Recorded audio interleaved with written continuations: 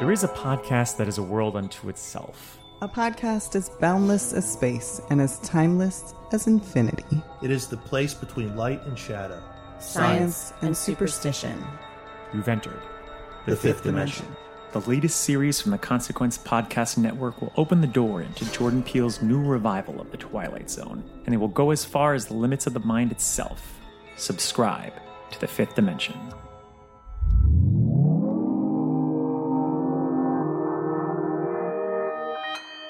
Consequence Podcast Network. My friendship to all of you precludes my involvement with any one of you. But if you wanna make love, then I do too, and I'll be right there behind you. All in the name of oh, all in the name of oh, all in the name of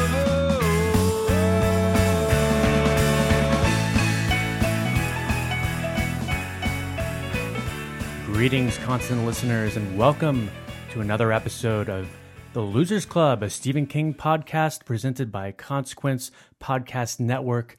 I am one of three hosts today. My name's Mackenzie Gerber, and we are going to be covering Stephen King's The Dark Half, which came out in 1989, followed by a movie in 1993, which is actually pretty good too, but we'll get to that in another episode. Sitting across from me is... Aisha, let me cut you out with my switchblade. Oh, I like that. And I just remembered I didn't do one for myself, so now I got to think of something cool. And across the pond in Austin, Texas is... I'm going to say Dan Darkhalf Caffrey. Oh, Sorry, boy. But I was going to say high-tone son of a bitch, but that's not an alliteration. So or I had to Foxy. Fox. Oh yeah, yeah. that too. Yeah. Mac, there's a good M one that you can do if you're going for M. But Oh, is there? Then it's lost. Oh, Mackenzie Machine Gerber. Yeah, you got it. How could I forget? Well, we're all really excited to talk about this book. It's been a while since we've covered a novel. We thought you all needed a little break after Tommyknockers. That book is a chore and a half, but for those who love Tommyknockers, it's also a great book. So, Non-committal here. let's see. What is your Dan? What was your first introduction to Stephen King's Dark Half? So The Dark Half is actually one of my earliest memories, not because I read it earlier. I did not read it until later in life. But before I was allowed to read Stephen King, the first book I remember seeing on the coffee table when I lived in Georgetown, South Carolina, was a paperback edition of The Dark Half. This would have been in 91, 92, so not too long after it came out. And it was, I think, the one you have, Mac, with the red cover with the sparrows kind of kissing on it. You know the one I'm talking about? Oh, yeah. Maybe Mike. I got that from Mike. I found that at a used bookstore. That's a really cool cover. I like that. It is. I remember seeing it on the coffee table when I was a kid, and I didn't realize that there were two bird outlines. I thought it was just two dark, like human eyes looking out. It kind of looks. Cool. It kind of looks like a masquerade mask. Yeah, exactly. With the eyes. Yeah. That's totally what I thought it was. And so I remember seeing that and then asking my parents about who Stephen King was, and they told me. And I remember they were both reading it at the same time. It's like one of the only Stephen King books my mom has read, I think. And they were actually turned off a little. Twinsies. Yeah, exactly. Oh, yeah. A couple that reads together. A couple that reads together bleeds together. Apparently. Yeah. So they were both reading it, and I remember my dad was a longtime Stephen King fan. And they were both turned off a little bit from the violence. Now, my parents aren't prudes or anything. And this, I don't know, compared to something like it isn't exactly the most violent Stephen King book, but it's violent in a very specific, grisly, almost torture porn kind of way. So I think that was a little bit of left a bad taste in their mouth. So I remember them telling me that, like, oh, even by Stephen King standards, this is kind of a lot. I remember hearing about that, but I didn't read it myself until years later when I was working my way through his entire canon. Now, Dan, this is a Stephen King book, but did you ever have that conversation with your parents that this is actually more of a Bachman book in a way, and that's why it's as like dour and violent? No, I had to explain that to him as a young kid. I somehow knew the Stephen King's name before. Hey, idiots! You may have raised me, but I'm sure you didn't tell them like that. Because this book was. And we went into it before, but when we were talking offline, there's not a ton of background info in the book, but it was the book kind of written when he was outed as Richard Bachman. So obviously the the George Stark character is a nod to that. And yeah, you're totally on the money, Mac. This reads a little bit more like a Bachman book, despite tying in Alan Pangborn and some of the other King's Dominion stuff. I feel like it's violent in a way that the Bachman books usually are, but it's also supernatural, which the Bachman books usually aren't. And so I think it's kind of a cool mixture of styles. But yeah, I agree. My dad knew the Bachman books, but I should ask him actually if he knew that Stephen King and Bachman were the same person by this point, or if this was like the book that outed him. I'm curious about that. I was going to ask that question.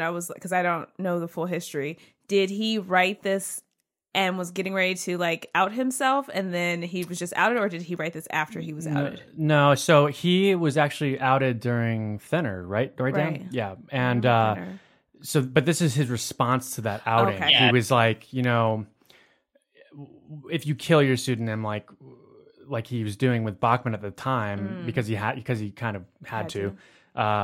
That's how he came up with the idea for this. And, I was curious if it like coincided with each other. A little bit. Yeah, I should make that clear. It's kind of like, I mean, the timeline was so short. Yeah, but yeah, this is his response to it. Sorry, not the one that outed. And I think by the time Thinner came around, a lot of people had sort of figured it out, right? Like it was almost like an open secret of a little bit, and then Thinner was the one where he had to be like, all right, guys, the jig is up, kind of thing. Yeah. Aisha, what was your first encounter with the Dark Half? Actually, it was when you all asked me if I wanted to read this book. And I think we had a discussion about, like, I think I was complaining about how it wasn't really, his books weren't really horror for me, or like grisly, or I was having issues with pets or with the cemetery part of things. And then you guys told me about this book and asked me if I wanted to read on it. And I was surprised when I opened the book. And we were talking about this before we started recording, and I won't go into it until we get to this point. But I was definitely into it as I started reading, and I was nice. As grisly as it was, the murders and everything, I was like, it's so detailed, and I can see it, and it's raw. And I'm like, I need to read these Bachman books, because I remember you all telling me about reading those as well. Well, not all, but like I want to see kind of like, because this seems like a crossover then between what I do know of Bachman books, and then what I've seen so far with his actual, like, under his name. I was supposed to say nomenclature. Ooh. Yeah, it's early for me, guys. I've been up since 4:55. It's about 10 a.m. here and snowing hard here in Chicago, and it's in our balmy spring weather. So we're really happy that you were able to make it into the office today. We're happy you didn't die on the way to the office. All right. Yeah, very true. Yeah. My dark half will take me out on the way here. Yeah. My first encounter with the Dark Half, funny enough, I watched the film, actually. I'll probably repeat myself on that episode, but I watched the film last year, I think, with Justin, randomly. Who plays Timothy Hutton. It's Timothy Hutton. Yeah. Oh. And Michael he's Rooker Michael Rooker plays Pangborn. But to not get into too much of the movie talk, I read the book after we read Tommyknockers. Again, this is my first outing with most of these Stephen King books. And I read the Viking, I think it's the first edition of the book. It's basically got like a hazy skeleton on the cover, which I didn't notice actually until I looked at the side of the side of the book, because it's covered by the giant Stephen King on the front. You'd think the book was called Stephen King. I was actually curious about like who made the choice for this cover, if it's the first edition, because I'm like, who chose to put his name? Just like, is it because of the fact that he was outed and this is why he's putting his name in such bold print and covering everything out? Like, this is Stephen King, not Richard Bachman. Stephen King, listen, kind of thing. Yeah, that's what it feels like. Even the font color, it's very bright. And I think I had a similar thing when I first saw the cover, because that's the version I have. I just thought it was some weird blurry impressionistic thing. But yeah, when you look at the side, it's definitely a skull. Sorry, I'm looking at it. Is it like, look at the side. Is it like a fetus skull, like the dead twin, maybe? Because the forehead looks a little like big. I don't know. Maybe I'm reading too far into it, but I don't think we could ever read too far into these things. Yeah, I'm okay with that theory. I like that theory. Yeah. Although the fetus was never fully realized as we read the book, so absorbed.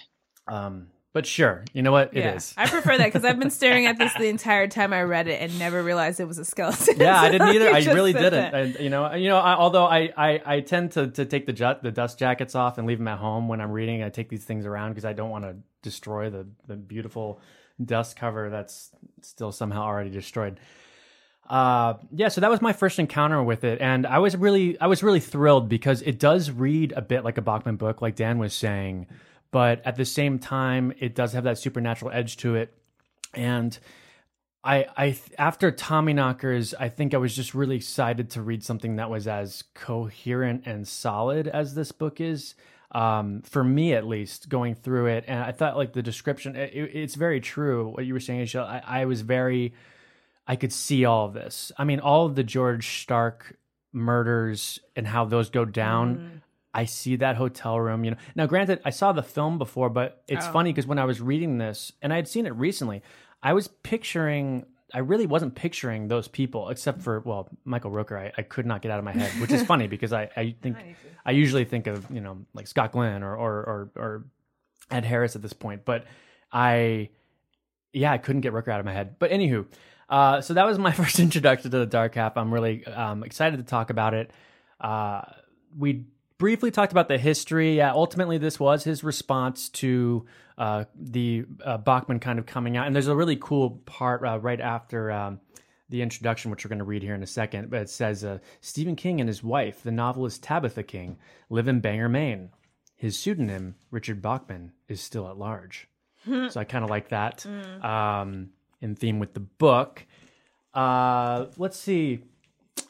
Since we've already talked about the history, Aisha, do you want to read the long synopsis that probably tells you the entire story? But maybe it doesn't. I don't know. On a side note, wouldn't it be crazy if this is all real and this is something that's happened? He just is just telling us a true story, but because it's so unbelievable, it's a work of fiction. I want to believe that right. So bad. I think that would be so cool. I've just been watching and reading a lot of stuff, and I'm just in this mindset of God, the world is so messed up that it could be real. I mean, it'd be cool if it was real, but then I'm freaking out because... Well, the sparrow details alone, it makes me feel like... It feels like someone actually lived through this, which is really cool. Okay. All right, yeah, let's get to that synopsis. The Dark Half. When Thad Beaumont wakes to the nightmare of George Stark, he hears birds, thousands of them, all cheeping and twittering at the same time. And with the sound comes a presentiment full of memory and foreboding. The sparrows are flying again. Thad Beaumont is a writer, and for a dozen years he secretly published novels under the name of George Stark, because he was no longer able to write under his own name. He even invented a slightly sinister author biography to satisfy the many fans of Stark's violent bestsellers. But Thad is a healthier and happier man now, the father of infant twins, and starting to write as himself again. He no longer needs George Stark, and in fact has a good reason to lay Stark to rest. So, with nationwide publicity, a bit of guilt, and a good deal of relief, the pseudonym is retired. Let me just stop you right there, because this literally does read the entire book. I was book. It keeps going so much so it even gives you the details of the fingerprints are the same, et cetera, et cetera. ... Above Castle Lake, outriders of the dead to the land of the living. To whom do they belong? Oh, Jesus.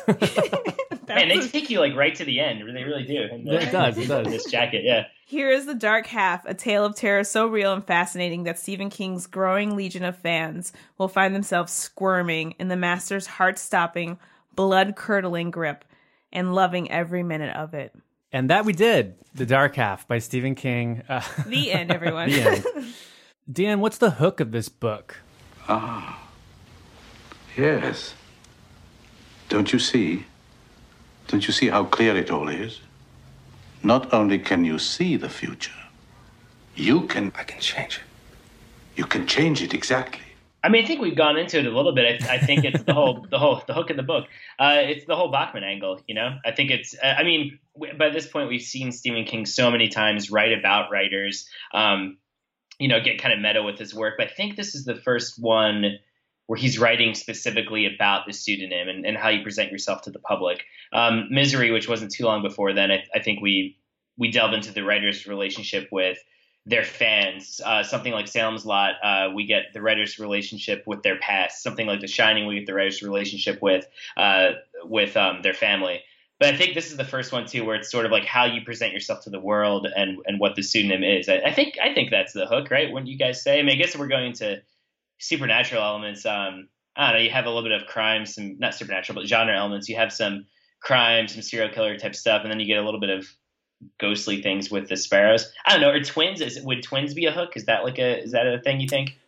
Yeah, I mean, twins is definitely a prevalent like theme in the book. I feel like it's like a more of a cover for the actual hook for it. Like the twins are just like what's the word? The car used to drive this yeah, forward. like a conduit. Yeah, thank you. I am a twin, so I'm glad I'm on this episode. I'm a fraternal twin.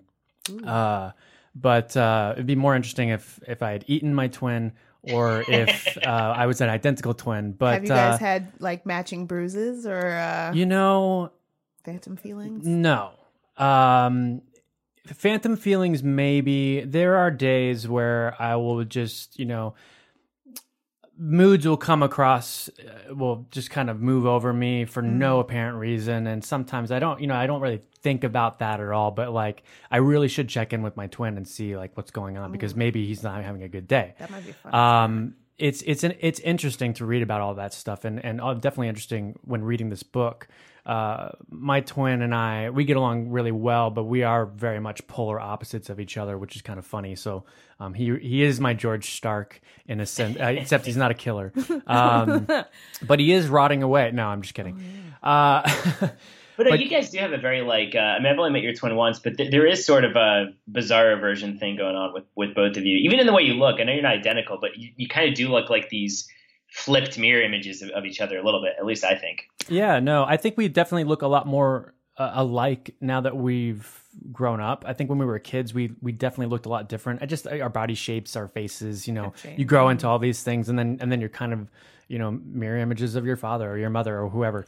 But yeah, we are very different in many ways, but in many ways the same, like George and Thad. However, when he gets into trouble, he also does write things about sparrows, and then I only know that he's doing that. So that's the only weird thing that connects us to this book. You ever find that there are sparrows following you guys around? Yeah, all the time, ready to take them away. Actually, hey Mac, when Mac was in Austin not too long ago, and we went and got tacos. Right. And in Austin, they don't have sparrows, but they do have grackles, which are a lot bigger and scarier than sparrows. They're like very aggressive crows. And we were at Tyson's Tacos eating on the outdoor patio. And no joke, a grackle came and just like snatched a tortilla chip out of Mac's hand. It was really creepy. I was going to eat it, and it came and snatched it right out of my hand. And I had been to Austin the year before and never had an encounter with a grackle. I saw them. It's impossible not to see them. They're all over the place. But it was pretty crazy. Yeah. And I had just finished reading the book on the plane. I read the last 100 pages or something on the plane just because I don't like flying and I like to concentrate on something else. And we were set to do the episode, I think, the next week, but then Pet Sematary ended up becoming a month-long event. We got all these great interviews and all this great stuff we wanted to share with you. But the grackles, I took a picture, I'll share it later, of the grackles. And at the same time, Dan discovered eggs, a nest in his electrical box. So it was all very, kind of coming together at the time. But we'll share all that stuff now. We have some documentation of it. Yeah, I've got some bad news. So yeah, there was a nest in our cable box and a bird flew out of it, and we were waiting for the bird to come back, and it never did. So then the eggs never got incubated. I think they just died in there, which is so sad. But imprinted on those eggs, unfortunately. And then it's not long afterwards, Mike was in town for South by Southwest, and he was also reading The Dark After. And we went to Tyson's, and the grackles attacked us too. So Mac brought the grackles with him. I also think the lesson of this is just don't go to Tyson's anymore. Yeah. Oh, it's so good. The grackles own it. I'm kidding. Tyson's is worth the grackle attacks. Right, just come prepared. Bring a weapon. Yeah.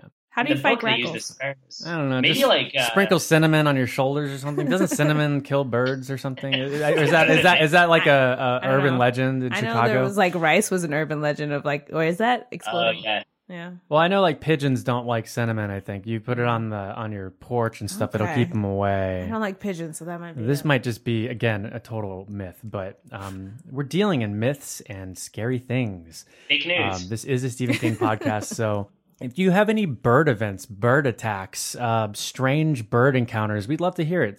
Definitely hit us up on social media as we go into our Dark Half coverage. Now, we haven't been true blue to our categories, so I'm going to set this one up clean and nice.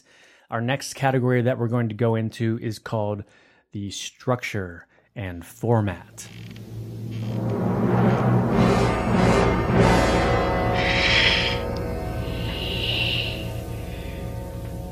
Look at me.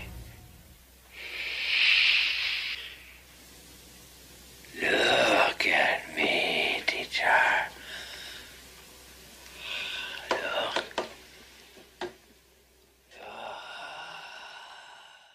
The structure and format here is pretty simple. I mean, you've got a prologue, epilogue, and you've got three chapters, 3 parts. 3 parts. It's kind of broken into. The one really cool thing about that, though, and I don't have it queued up, but we'll do it as we continue on, is I believe each chapter starts with a little excerpt from one of George Stark's novels. Yeah, with until like Alexis the last Machine. one. Yeah, I think the last one's Thad's novel. Then. Yes, and I like that little switcheroo there because it's turning the tables on George, figuratively and literally. Yeah, it worked for me. I mean, sometimes the format's really crazy, or I think going into this, I kind of thought it was going to be approached from Thad's point of view and George's point of view the entire time, like chapter to chapter, chapter to chapter. You know what I mean? Like really Back twinning and it. forth, yeah. But I like that most of you're kept in the dark a lot. And then slowly as he comes to life, he slowly comes to life in the book as well. And there are some chapters with him. And we start to spend more time with him as it gets, the line becomes hazier there. I like that he also didn't spend too much time on like giving everyone like their own section of background. Like it's basically more Alan, Thad, and George were like the main times where like you had what's going on in their mind. Yeah. The structure, it was pretty easy to follow. I think for me, towards the end, it seemed like he was kind of drawing it out a little bit too long, which I don't know if that's so much structure, format, and just writing, but I was like kind of, you know it's coming. And I don't know if that's something that that's like a trick up his sleeve where it's like, I know it's about to come, but I'm going to drag this out as hard as I can until. I agree with you a little bit. I think, and we'll cover it in Misery, but okay. Yeah, I do agree with a certain aspect of that. Dan, how did that work for you? Did you have any preconceived notions of how this was going to go when you first read it? I don't think so. I think because even with the twinning and starting to lean more heavily on George as we go on, it's still a pretty straightforward linear book. It's not like it or even something like The Stand where we're hopping around a lot. Yeah, and Aisha brought up a good point of even though Tad has his wife and his kids, and we have some secondary characters, pretty much all of whom get killed by George in the middle. We don't really. I think those 3 are really the ones that we focus a lot on, which is rare for a King book because I feel like even in some of his smaller cast novels like The Dead Zone or whatever, which also has is Dead Zone Pangborn or no? That's Bannerman, right? That's Bannerman, yeah. It's Bannerman.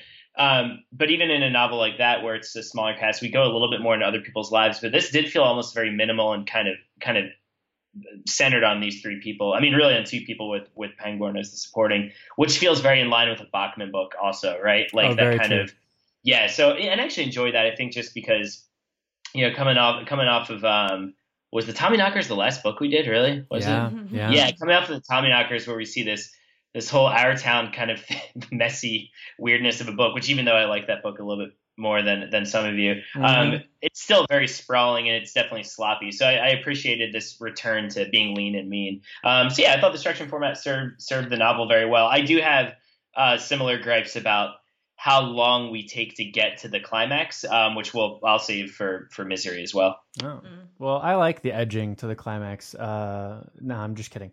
Nothing is out of order in this book, I think it was very rare that he actually went back ever. And even then it was more of like thinking about things in the past while talking to someone in like the current moment with like Dr. Pritchard and everything like that. Other than that, I didn't feel like I was ever, I forgot which book I read. Was it was the last time I was on something? And it felt kind of as much as I liked it, there were times I felt it was kind of disjointed.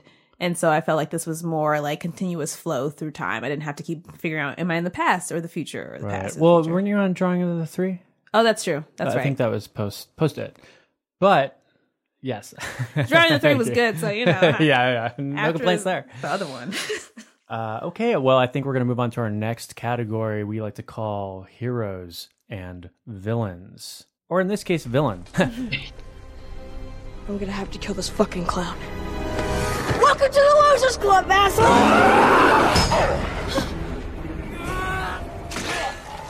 Let's kick things off. Let's just hit the main four characters. I think first off, we've got Thad Beaumont, who is a popular writer, but more so under his pseudonym, which is very Misery-esque. Something's off about Thad, though. When he was a child, there was a strange occurrence where he was hearing birds, having crazy headaches, and some doctors went into his head and cleared out some abscondence that was there, which happened to be a twin that he had kind of consumed in the womb, which happens a lot actually, which is kind of crazy when you think about it. However, they find some very strange things there, which we'll save for the cemetery. Thad is our protagonist of the story, he is battling a demon named George Stark. What do we think about that? Do we like Thad as a protagonist? Is he a likable guy? Is he more of a Paul Sheldon, or is he more of a Jack Torrance? I think he's kind of a middle ground, if I'm being honest, because he doesn't have as many demons as Torrance does, and isn't fighting so much against the darkness in himself. But he's not as I don't know, because I like Paul Sheldon a lot. I wasn't on the Misery episode, but I know when we've talked about writers like Ben Mears or whoever, we're like, oh, sometimes his characters are kind of boring. I was just say, Ben Mears is a good one to think of as well. I think, yeah, because I think, and I like that. He struck me as someone who, if you met him in real life, would probably be polite but kind of reserved, and that felt really realistic to me of most fiction writers I know. And I think the more quote unquote normal aspects of himself, the family man, the wanting to do the right thing, make him pretty relatable. And I felt like there was just enough darkness in there to make him somewhat interesting. Like, we hear a little bit about his his struggles with his marriage and his alcoholism and everything. But it felt a lot more real and less, I shouldn't say real, because there are people like Jack Torrance, but it felt less drastic and extreme. And I think it had to be, because if he was like the typical troubled writer, then I think it would have made the George Stark stuff seem way less on the other end. Does that make sense? Like, I feel like you kind of need Thad to be normal for George Stark to work. So I don't know. I was a Thad. He's not my favorite. Do you guys say Tad or Thad? How do you say it? I've been saying Thad because I think of Thaddeus. Yeah, and they call him Thaddeus, or Raleigh calls him Thaddeus. But then I've heard people say Tad as well. And there's Tad. Tad is the kid in Cujo also, right? So probably is Thad. So I'm thinking it's a choose your own adventure novel here. Yeah. So however you want to say it, we'll allow it. We're not in your head as you're reading this, so I'll call him Chad. Did you like? So he's not my favorite, but yeah. I was saying he's not my favorite, but I think for the function of this book, he makes a lot of sense. Like, I don't think he could be another way. I think he has to be normal with a little bit of darkness in him for the Stark character to work. Yeah, I would agree in the sense, he was necessary. There were points, I don't know, if I knew him as a real human being, I probably wouldn't, like he, Dan was saying before, like, he seems like a nice enough guy, kind of quiet and reserved, but like, there were points where in the story that kind of frustrated with me with his line of thinking and how he like responded to certain things, and it was almost like, is it because you intentionally, and this is maybe something about King too, like, is this an intentional move that it's going to like blow up in your face, but you're still going to do it anyway, which I guess would be representative of that dark side, in a sense, that self-destructive nature that kind of helps to give life to Stark as well. That was all right. I don't know. I could tolerate him. Oh. A little above toleration, but like there's just certain points where but I liked him as a character in juxtaposition to Stark, and that there's something I'll talk about later when we get into when he first kind of makes contact and takes over Stark later. Yes. That I liked in the writing style, and that kind of made me like that a little bit more. Right, when he starts taking a little bit more control of the situation. I think that is a perfectly fun character in this book. I think he's a good guy. You know, it does. Honestly, it's funny because all this talk about Stephen King and Bachman, like I didn't picture Stephen King in this book, but I kind of pictured him as Stephen King's personality, and like the way, you know, it really is very close to him as a writer. I think that in terms of writing, like drawing out who that is. Who's this perfectly normal guy, really, but he does have this dark side, and people are always curious about that. I love watching talk shows where they have Stephen King on, and you have these people that probably never read a Stephen King book in their life, and they're like, you know, why do you write such scary stuff? And he's just like, you know, Jesus, like I gotta answer the same question every single time I do these things. But he seems like such a dour, nice person. They're always very surprised at how normal he is, and I think no, that's how most people are. They're very normal, but you might have a little dark side to you. You can see Thad's inner thoughts, and that made me think of like, if this is like you're saying, Stephen King's kind of like, if you associate it with his personality, then it's like, okay, what is this man thinking when he's on these talk shows, or just in general? Because some of the things that I think that made me dislike that a little bit were these inner thoughts that we had access to that everyone else didn't have access to. And I would say that is a very Bachman thing, where we kind of see like the ugly side of like the human thought process in a sense, you know, like what is he actually thinking, you know, like before you're able to censor yourself, like we're tapped into his actual thought process, which sometimes isn't very attractive. It's not very heroic or anything. It's very like real, in a way, but yes, I agree. So that's Thad. And he is married to Liz Beaumont. I like how we all had to take a second. What's her name? I was like, are we supposed to call her Elizabeth? Or it was like, is it Liz or Elizabeth? I'm going to throw this back over to Aisha. Do you think Liz is a strong female character? Written why? Like we were saying, the main three characters were Alan, George, and Thad, and I think that that's true. I do think Liz is in a lot of this, but what are your thoughts on Liz's character? There were times where, to be honest, and I knew this question would come up too when I was reading it, and I was like, "Oh, Liz, come on," because there would be points where it was almost like as King was trying to give her like she's a strong woman to be like with the Sioux. She like got over the miscarriage. I'm sorry if I just spoiled that. No, hopefully people have read the book. And to this point. But you know, like that's a difficult thing for like, as I know someone who's been through that, it's a difficult thing to go through.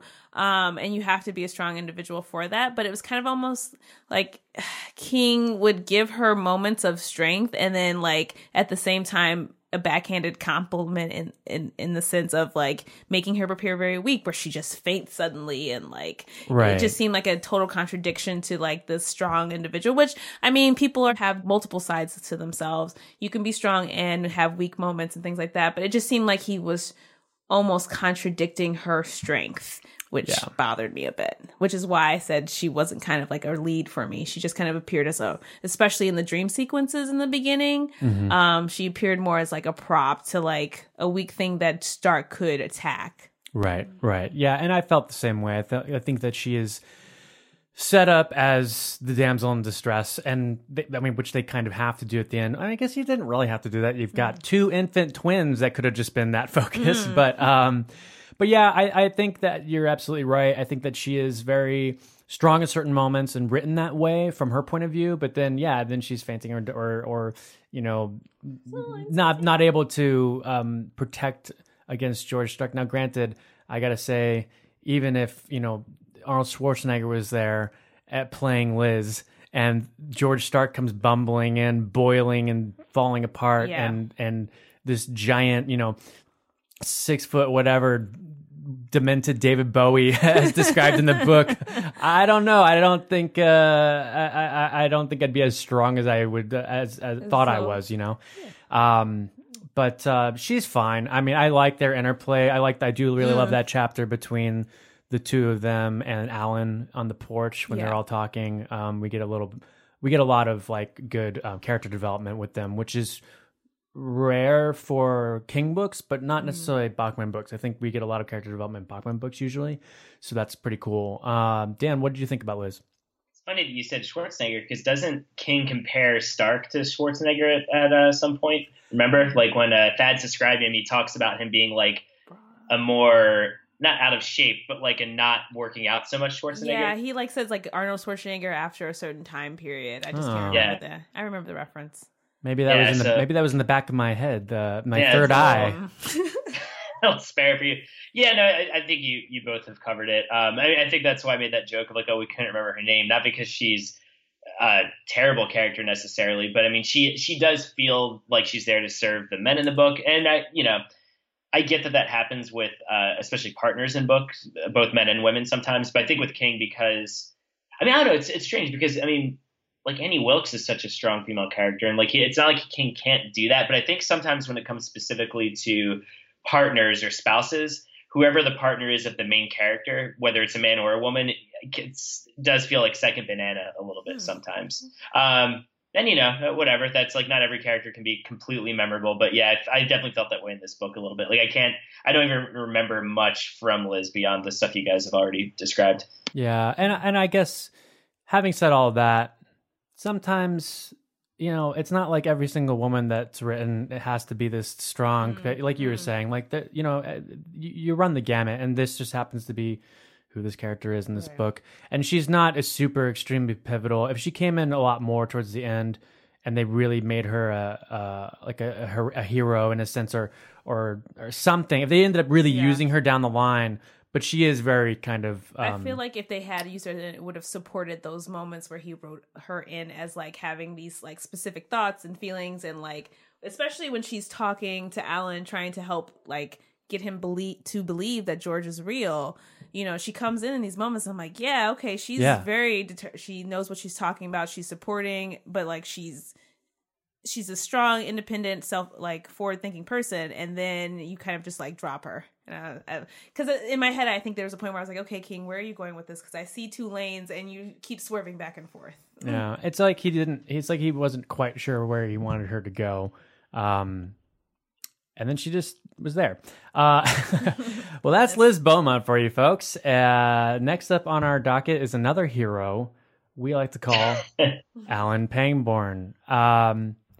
We here at the Losers Club, I just want to throw this out there, big Pangborn fans across the board. So very excited to see him surface in this book. Dan, what did you think about Alan's portrayal in this book?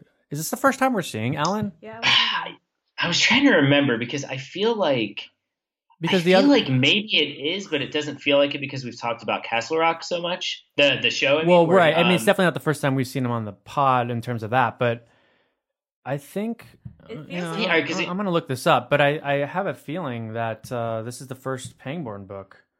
Because we haven't gotten to Needful Things yet, right. And in Dead Zone we meet Bannerman. Bannerman gets killed in the Dead Bannerman Zone his predecessor. So in the Dead Zone we meet Bannerman, then in Cujo Bannerman gets killed. And do they mention Pangborn at all in Cujo? No. Maybe. I don't think so. I don't think they did, but I think I'm getting confused because they mentioned Bannerman in this one when he's talking about how he... This is the first instance of Bannerman. It says It says he succeeded Bannerman. I'm sorry, Pangborn. He succeeded Bannerman as sheriff and faced George Stark in this book, and then he'll be in Needful Things where he faces another foe, Leland Gaunt, and then recently appeared in Castle Rock, which was just great. Scott Glenn was so good in that. He's awesome. I think it feels like it's not his intro because we spent so much time on the podcast talking about him as a character on Castle Rock and that show in general. Yeah. But yeah, this is the first book appearance. I love Alan Pangborn. I don't know. King's law enforcement characters I generally like. I just like the way he writes cops. I think they always come across as very practical, like kind, but also practical and a little bit world weary. And I think that comes across like in his distrust of Thad. I mean, and once again, I won't talk too much about it. I'll save it for Misery. This isn't a fault of the characters, more of like the plotting. It gets tough for me at a certain point because as an audience member, as a reader, I already know the truth. I know that Stark is actually here and that Thad isn't lying about that. And I do feel like there are a lot of pages dedicated in the beginning of the novel and somewhat in the middle toward Pangborn, like sorting through the mystery of it all. You know what I mean? And that gets a little tiring because you already know what the mystery is. But as a character, I like him quite a bit. And it's weird because in many ways he feels similar to Bannerman, but also different. He almost feels like the rookie version of Bannerman, which I suppose makes sense given his age and everything like that. So I'm a big Pangborn fan, and I like all the actors who've played him also in the various incarnations. Yeah, I think it's really cool to see him surface here. And again, my only encounter with him so far has been in the film versions and television version. But I like him, and I agree. He is kind of the rookie version of Bannerman because Bannerman's very like. Even the way that he's played by Scarrett in Dead Zone, it's very like he doesn't really believe in this stuff at all. So it was really fun to see Alan. There's a chapter where he's talking about like everything that's going on with Alan. I mean, with Thad? With Thad and George, and then he starts to talk about. Like I like he's convincing himself that he doesn't believe. And I really like it because that he deep down is starting to believe that Thad and Liz about George and who he actually is. And maybe there's something otherworldly there. And I like that he's a little bit more in tune with that and a little more open to that idea. And I think obviously down the line, we will see that go another, an extra mile, which helps him be the hero he needs to be over the course of the next few appearances in his Stephen King outing, like he's in other books or something. Adventures. Yeah, and obviously we're going to go further into all these characters, but this is a little rundown of the heroes and villains. I do like that he does, was it Shadow Puppets randomly? That kind of surprised me. I was like, all right, Alan, I see you there. Hey, these people are real characters. They're real human beings in real this book. Talents. We could talk about other characters that are heroes, but more so victims. Yeah. So we'll leave those to the cemetery, I think, and just jump right into, unless you guys think otherwise, I think we need to start talking about someone who doesn't really exist, but apparently does. George Stark, the writer of the Alexis Machine novels. A high-tone son of a bitch. Yeah, the high-tone son of a bitch. I love that phrase.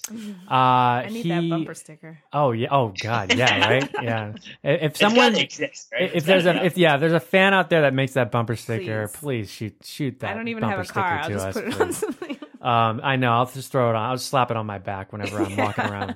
George Stark is the guy that takes over. He loves Black Barrel. Number 2 pencils? Is it a number 2 pencil? It is like Black Barrel Beauties. Oh, yeah. And I love that I just love that. I love that he writes in pencil and Thad writes on the typewriter. I love that his description is basically that he looks a lot like Thad, but is just an exaggerated version. I almost think like, all I could think was like Cool World, like a cartoony version of him, but like realistic looking and falling apart. And I do like that they mentioned the David Bowie thing in the description of when Liz is like, oh, I can just picture him being like this exaggerated, like kind of scary David Bowie looking blonde hair character. And then it gave me a whole nother vision of what Thad, I guess, looked like, because I was not picturing David Bowie at all when I pictured Thad in this. But George Stark, I think he's a great villain. He's scary as hell. His use of just like also his phraseology, I think, too, was very, for me, entertaining, because there were so many phrases and I was like, what are we talking about? Like full stuffing. I wanted to look it up and see if it actually had like some sort of historical reference to it, and I just totally forgot. But the train station, like his use of metaphors and just the way he kind of like talked about how he would torture people, or like when he was actually torturing people, the way he would discuss like Miriam when he said like happy thoughts, and you're like, if you lose those happy thoughts, I was like, wow, I would be terrified, and B, at the same time thinking that is a very clever way. Like that's a weird kind of space to be in, where you're like both very in tune and very like in awe of someone who would potentially murder you, but also very terrified of them. I think, and Mike mentioned this on our Halloweenies podcast. I think we were covering the Rob Zombie. When you just have this hulking figure of a man come into a house, I think when he attacks I want to say Rhodes, Dan. Yeah, he just comes in and then he just bursts into their house and just like, yeah, I mean, it's like, what do you do? Them, yeah. Exactly. And so that's why I think that Liz and the twins are in some real danger. And even as badass as we want her to be, I think that if someone came in like that, I think I would you just submit. You're just like, it's just daunting. You know, you just like, you can't wrap your head around it. And I think that he's that kind of character. And I like that you said like the way that he talks and the things that he has to say. I've got a few quotes here that I wanted to read real quick. I love it when he says, when you fuck with this high-toned son of a bitch, you're fucking with the best. Or when he says, when you started cutting, you finished cutting. Yes. I love that line. But he's creepy. Or like when he shows up at the door, at Liz's door towards the end of the book, when he says, "Hey, lady, you want to buy a duck?" It's just like bizarre shit. I think that he's a terrifying villain, and I think that I think he gets super lost in Stephen King's myriad of villains. But I think it was always like a pleasant surprise when you come across him, like this weird invisible man kind of like that description too is really cool, with all the bandages around his face and he's kind of falling apart, but he's like ethereal. He's like not there, but he is there, and the cops can't wrap their heads around it, so much so that like they're just getting got. I think he's very fleshed out for being this non-entity thing that just like comes alive in this book. But yeah, I'm a big Stark fan, big Stark head. That's for Mel. And Dan, what you like George? Oh yeah, I love George Stark. Yeah. I mean, I think and once again, I think our misgivings. I love George Stark. I love George Stark. He's like, great. I want to be friends. I love the way he wants to rape and murder people. He's a great guy. No, do you think he has friends? If he was like living in the real world, do you think he'd be the kind of guy who would like actually try to make friends? I think that he'd hang out with people like Jack Nicholson now. I think he'd go to like Laker games with Jack. Okay. It's interesting because this is more Alexis Machine, who is essentially supposed to be George Stark. Right. Alexis Machine has was it Jack Halstead, who's like his lackey in the book, in the books, in the Machine's Way books. And I almost feel like he would have someone like that. You know, like his charisma would be able to get him. I want to clarify real quick. I didn't mean. I'm just saying it's funny because we always talk about these people with charisma and like how they're likable, but then you stop to think like, oh, these are people who are like rapists and murderers. Like we talk about how charismatic Freddy is, and we're like, oh wait, that's a fucking child killer. Well, they say that's when you listen to those criminal profiler things, that's what they say. They're charismatic to a point where it's like suspicious, but you just kind of get caught up in it, and those are the first ones. So. Well, it's the Ted Bundy thing, you know, like people are. I was talking to a coworker about this recently. They were just like really wrapped up and really wanted to watch this thing about Ted Bundy, and like, you know, they've got this picture of him, and everybody was saying like how like Ted Bundy's like this looker and stuff and all this stuff for a long time. You know, there was a lot of that going on for a while, and then you start to think about it, and these people are awful. Like, oh yeah, I mean, think about our set, and I'm not implicating anyone. I'm guilty of this too. But think of how America is in like a true crime obsession right now, you know, and it's and it's great. There's so much good art coming out of that, but also you're like, oh wait, it's really. I mean, we think about what these people do. You're like, Jesus Christ. But anyway, back to your question. I think our misgivings about the other characters being almost a little bit too normal. I think that all goes to serve George Stark because, like you guys were saying. When he bursts, I mean, he's such an over-the-top character, and if everyone was operating at that level of like colorfulness, I think it would be you wouldn't be able to get through the book. I think he stands out so much in a really good way because of it, and he's kind of. I think it's funny because they talk about him being the dark half of Thad, and his sort of the inner parts of his deepest, darkest consciousness run wild. And I would say that's the same thing of King, because in a weird way, he feels like an amalgamation of some of King's other antagonists. Like he's a little bit of a greaser, you know, like in the way he talks. He's got like that little bit of like little gangster thing. He's obviously like a serial killer. He's got like the size that some of King's more monstrous villains have. So he feels like this.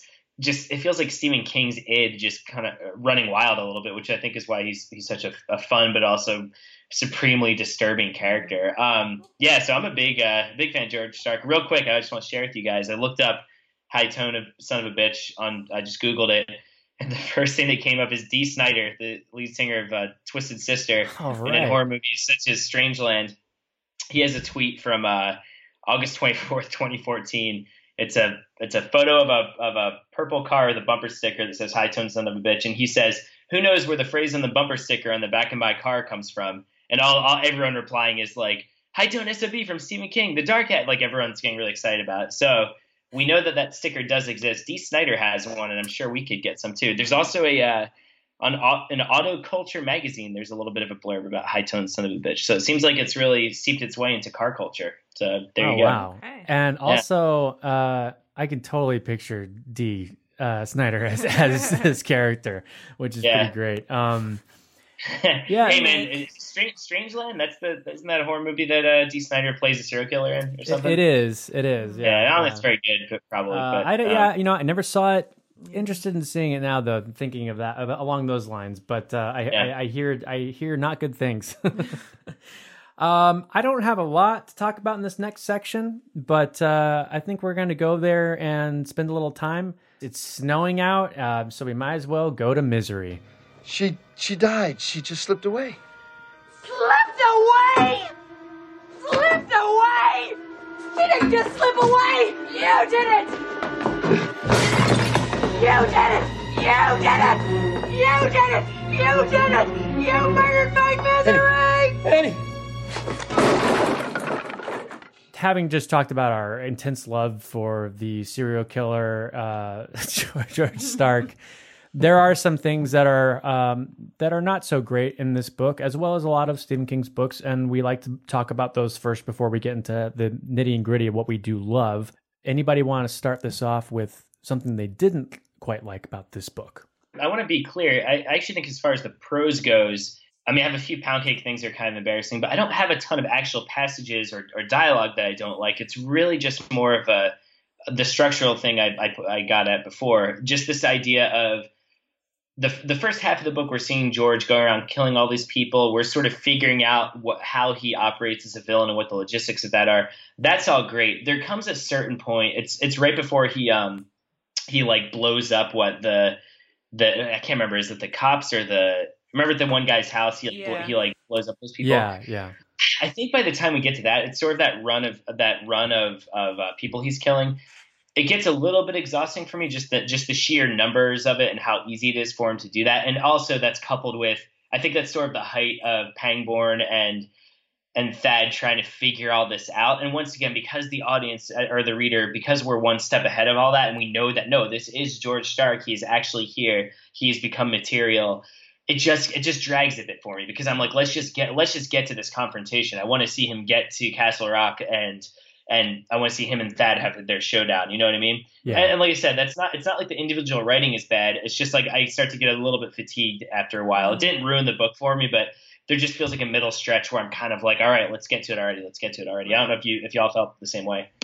I did as well, because like you were saying in the beginning, it was like bang, like not too fast, like things were slowly building up on each other, but enough that you like kind of like next step, who's he gonna murder next, or who's gonna get to who next. And then with the girl who leaks it to Frederick Clausen in the beginning, you kind of just like offhandedly find out about her murder, and it was almost like he threw in that last one to kind of shock us, but the way he did it kind of fell short. And I was just kind of like, wait, who is she? Because for a second I forgot who she was when they mentioned her. And in regards to, I lost track of people. Yeah. For sure. Yeah. I was just like, who? Ultimately, the murders that happen are with, as grisly as they are, they're with a lot of people that we never meet or spend any time with. So it's hard to keep in place and keep in track of in your own head who these people are, why he's going after them. Even though they do explain it. I mean, it's all the people that had something to do with his death or his murder, technically.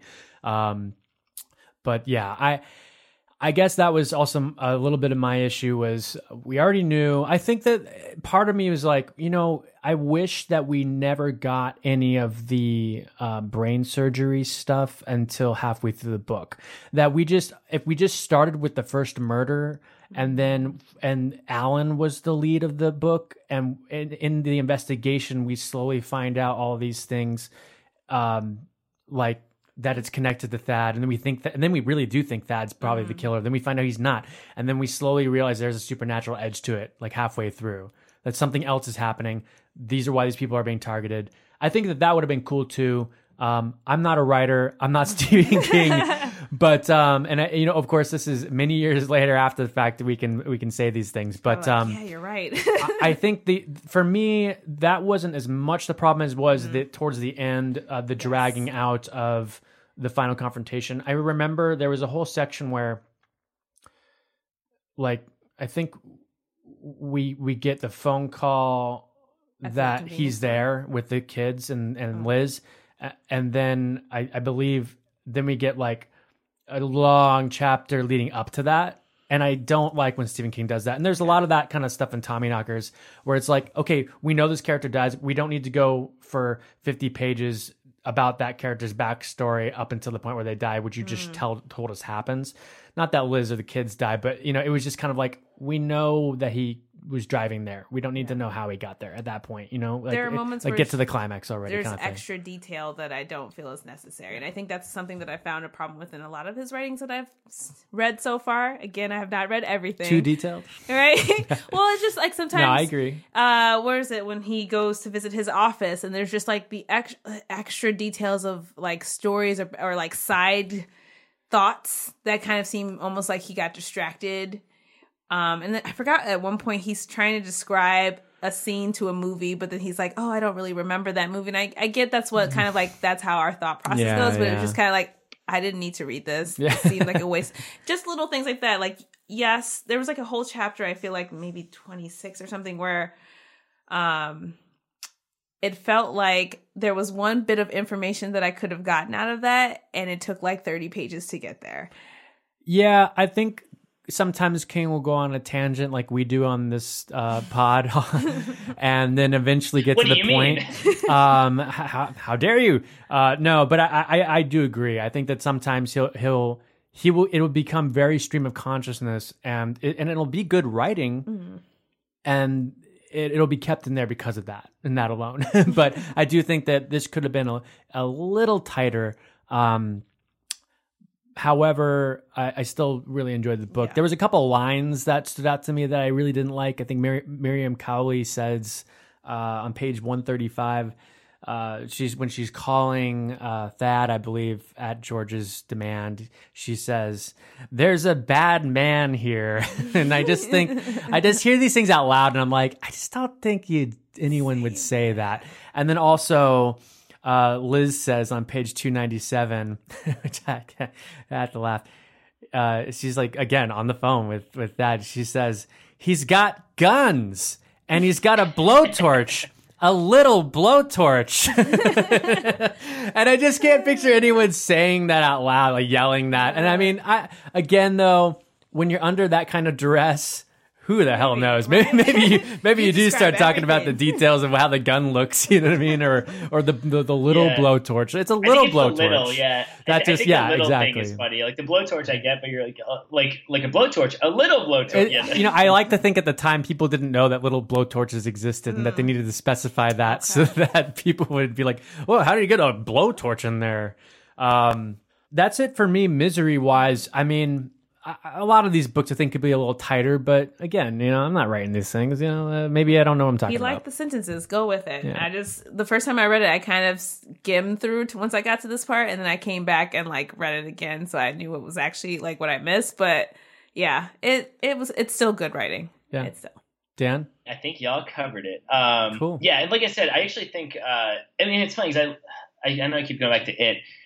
It is one of my favorite Stephen King books, and I like that better as a novel than I do this. At the same time, maybe it's just because of how big that book is, there are way more embarrassing lines and sections in it for me than there is for this. Like actually, this is like just in terms of the prose, I think this is actually one of his stronger books and is really streamlined in a way that appeals to me a lot. Cool. Well, that's what we didn't like.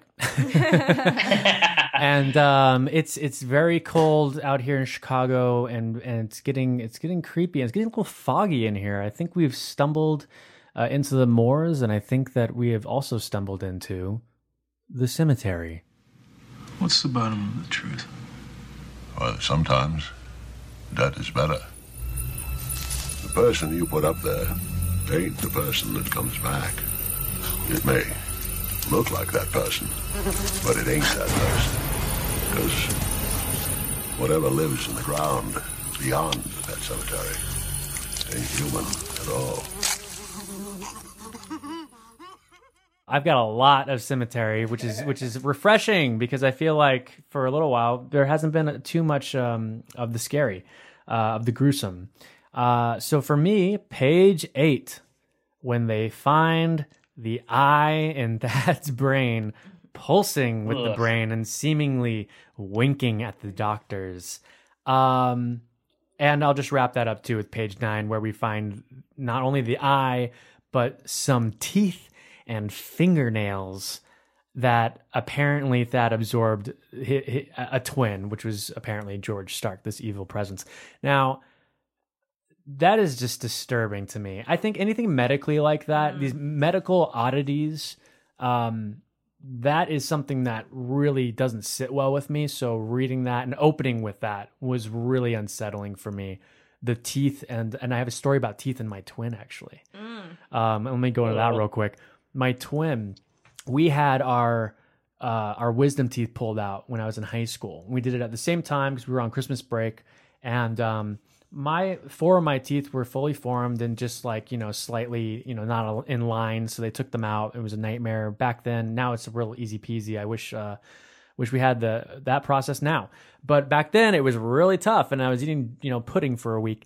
However, my twin, they went in to take out one of his teeth, one of his back wisdom teeth, and they couldn't make sense of the x-ray. But when they went in, they realized it's because he didn't have one tooth. He had like 50 little teeth that had never really formed into one tooth. And that made me think, and they had to use like a little thing to suck all of them out, like they bored into his gum and just kind of, like all these little tiny teeth. And that creeped me out because that definitely made me think like maybe he had an identical twin. Maybe we were triplets and he like assumed that, but that's not what happened. It was just the tooth never fully formed in his mouth. However, I like to imagine. I like to think these things. But yeah, so that's where I start off with Cemetery. Anybody else? A good one for me is like the first dream sequence he has at the house. Oh, yeah, I had that too, yeah. So when he goes through, I'm not going to read because it's a few pages, but for me and mine, it was like page 31 to probably 36, or 33 to 36. Yeah. So the house is disintegrating, everything he's touching is turning, like falling apart or cracking, and I kind of like that imagery. I almost read through it twice to kind of give myself, let it soak through what he was actually saying, like as they're walking through the home. Yeah. And it was kind of creepy, the fact that like no matter what he did, Stark was always behind him and right there, but like never within eye shot. And that's something for me. I'm very paranoid from like living in different places, especially on my own as a woman walking around. Like I'm always checking behind my back. And the thought of like having someone who's right there, but you can't see and is a danger to you, terrifying. And then he gets to the point where he sees Liz's body in the mud room or something like that. As he slid his arms under hers and locked his hands between her shoulder blades, her body shifted forward and her head lolled back. The skin on her face was cracking like the surface of a Ming vase. Her glazed eyes suddenly exploded. And for me, anything with eyes... Yeah. I have a friend, and I won't mention him, but he told me once that he thought like licking someone's eye was like the sexiest thing. Me putting in yeah. Hey, Dan, we don't judge here, okay? Judge, but I was like, but that's pretty disgusting. Anything with touching my eye, I have contacts, and I'm like, even then, I'm kind of disgusted touching my own eye. But let me continue. Sorry, guys. Yeah. Noxious green jelly, sickening, warm, spurted up into his face. No, I'm sorry, guys. Just no. Gross. Her mouth gaped ajar, and her teeth flew out in a white storm. He could feel their small, smooth hardnesses peppering his cheeks and brow. Half-clotted blood jetted from between her pitted gums. Her tongue rolled out of her mouth and fell off, plummeting into the lap of her skirt like a bloody chunk of snake. I had the same thing written down. It's disgusting. All of my bodily fears of like eyes and teeth and right out the gate, right? Page 36. Damn. Yeah. I think that's what my parents are getting at, where it's like violent in like a different kind of way than other King books. Like there's gross stuff in the past, but that's just so. And like it's visceral. The thing with like the guy's penis being shoved in his mouth. Yeah. Oh God, I've got that too. I want to make clear. I'm thinking about this eyeball thing real quick. And like, all right, so I get really bad allergies. Maybe this is TMI, and my eyes it's really bad sometimes. And if that happens, you have Hank lick your eye. That's how you clean it out. But Susan, my wife, I'm proud. This is definitely TMI, but I'll just be, God, can you just go. Can you just like kiss my eye? Not the eyeball, just like I'll close my eyes, just like kiss me on the eyes. Like, all right, so maybe that's a little gross, but I guess when you're Aisha, your friend, saying like there's nothing sexier than licking someone's eye, I'm picturing like an eyeball getting licked, and that's really gross to me. Yeah. No offense. I mean, more power to them. No, Nothing he's wrong actually with licking the eyeball. No, So. licking. That licking's a bit much. Like I think it can be like very sweet, or you know, on even the eyelid. sexy if you're like kissing someone's eyelid, because that's a very, very sensitive spot that no one touches. You know what I mean? But you. So I'm glad we covered that. Yeah. Dan, do you have another scary moment, Dan? I did, yeah. So mine. Sorry, I'm pulling up marked here. Flipping through my book. Okay. So this is after Homer gets killed, and I think King does a really good job of like setting up. They keep hinting that he's been killed in some gruesome way, but don't really give you quite the details yet until this final paragraph in this chapter, which I love. But did the reason matter? It sure didn't to Homer Gamache. I'm not sure I'm gonna say Gamache. Not anymore. Nothing was ever going to matter to Homer again, because after clipping that first one, the hitchhiker had pulled him out of the cab and dragged him into the ditch, probably hauling him by the armpits. Alan didn't need the boys from Capital Crimes to read the marks left by the heels of Gamache's shoes. Along the way, the hitcher had discovered Homer's disability, and at the bottom of the trench, he had wrenched the old man's prosthetic arm from his body and bludgeoned him to death with it. Now, that's one of the less, like, violent descriptions, but it's so sad. It's like it's so sad. It's like a horrible thing to do to a person. And But also, I like how King kind of stalls on letting you know what happens, and then when he does, it's just with like one sentence, and you're like, "Oof, that is brutal." So that to me really chilled my bones quite a bit. Using part of your own body against you, that's really scary. Like that thought. It's a less gruesome tale there, but well, not the bludgeoning to death, but in terms of the description. But yes, Dan, I agree with you. Yeah, so that's a big one. But there's a lot in this book. Yeah, I know. It's like, for instance, page 34, the description from the Machine book where he uses the straight razor, and it says leaving his cheeks hanging in red and white flaps with one eye dangling from its socket. Yeah. I thought it was a really good description. I think what is it? Not when Clausen's was also equally gruesome, but was it Donaldson or Michael, the reporter who actually did the story? His scene too, because I was like cheering for him, and like there were moments where I thought he might get away, and I don't remember what page that was. That was one of the ones that I didn't write down. But just that whole scene down the hallway from beginning to end. So as soon as he goes to open his door to where Stark first attacks him, and like Stark is like very confident that this is going to go quick and easy, and it turns into this just like, instead of a quick, clean, efficient, I guess in Stark's sense of the word, it turns into this just bloody trail of tears, in my opinion. Of piggybacking off of that, I think it's Donaldson, where he tries to cut his face, he tries to slit his throat, and he puts his hand up. And he cuts his fingers. It says tendons cut the fingers slumped forward like sleepy puppies. It says, and that's when he also he misses the one finger because he's wearing that ring. Yeah. But you hear like the brink, of the ring because he's hitting it so hard. Yeah, that's any hand stuff too. King really knows where to hit the mark with this book. All the bodily descriptions are really, really disturbing in Miriam's face being cut into like a smile. Like so deep. Page 130. I had Miriam Cowley's door to the face, where two of her teeth had broke off at the gum line and cut her mouth. Her cheekbones snapped like a twig. I mean, bone stuff really bothers me. So this is just like, if this was just like I was in heaven in this book. Because it was just like everything. But in terms of like cemetery, I was just having a great time because I was like, oh man, this is really creeping me out. This is really gross. This is really scary. So it was really hitting the mark for me. Dan, do you have another one? Oh man, oh gosh. I mean, pretty much every death. The one I remember is I think it's Donaldson. Sorry, we mentioned this before. The victims do get a little lost for me after after the first three. Probably. Yeah. I'm like, wait, who are these people? Was their involvement? But he talks a lot about it's like the final guy before the explosion.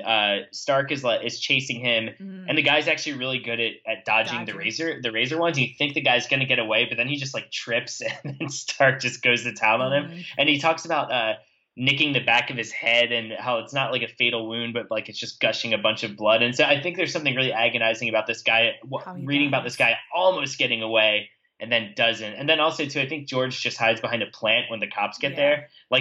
They're so close to getting them, and they talk about his eyes being like a blue-eyed tigers peeking out through the plants. Like there's just something always both satisfying but horrible about reading about someone who almost gets away but then doesn't. So I just think that I don't know, do you both picture King when he's writing these scenes and just doubling down on the bodily violence, just being like cackling to himself, like I'm really getting him so good. Yeah. I don't know. I like to think that he's just glazed over riding with the Black Barrel, just like not himself. Bachman's taken over. Yeah, that's awesome. Page 71. She saw the bloody hole at his groin. His penis had been stuffed in his mouth. His tongue cut out and pinned to the wall. She thinks it's like something Alexis Machine would do. Well, guess what? You're right, because it's George Stark that's doing these things.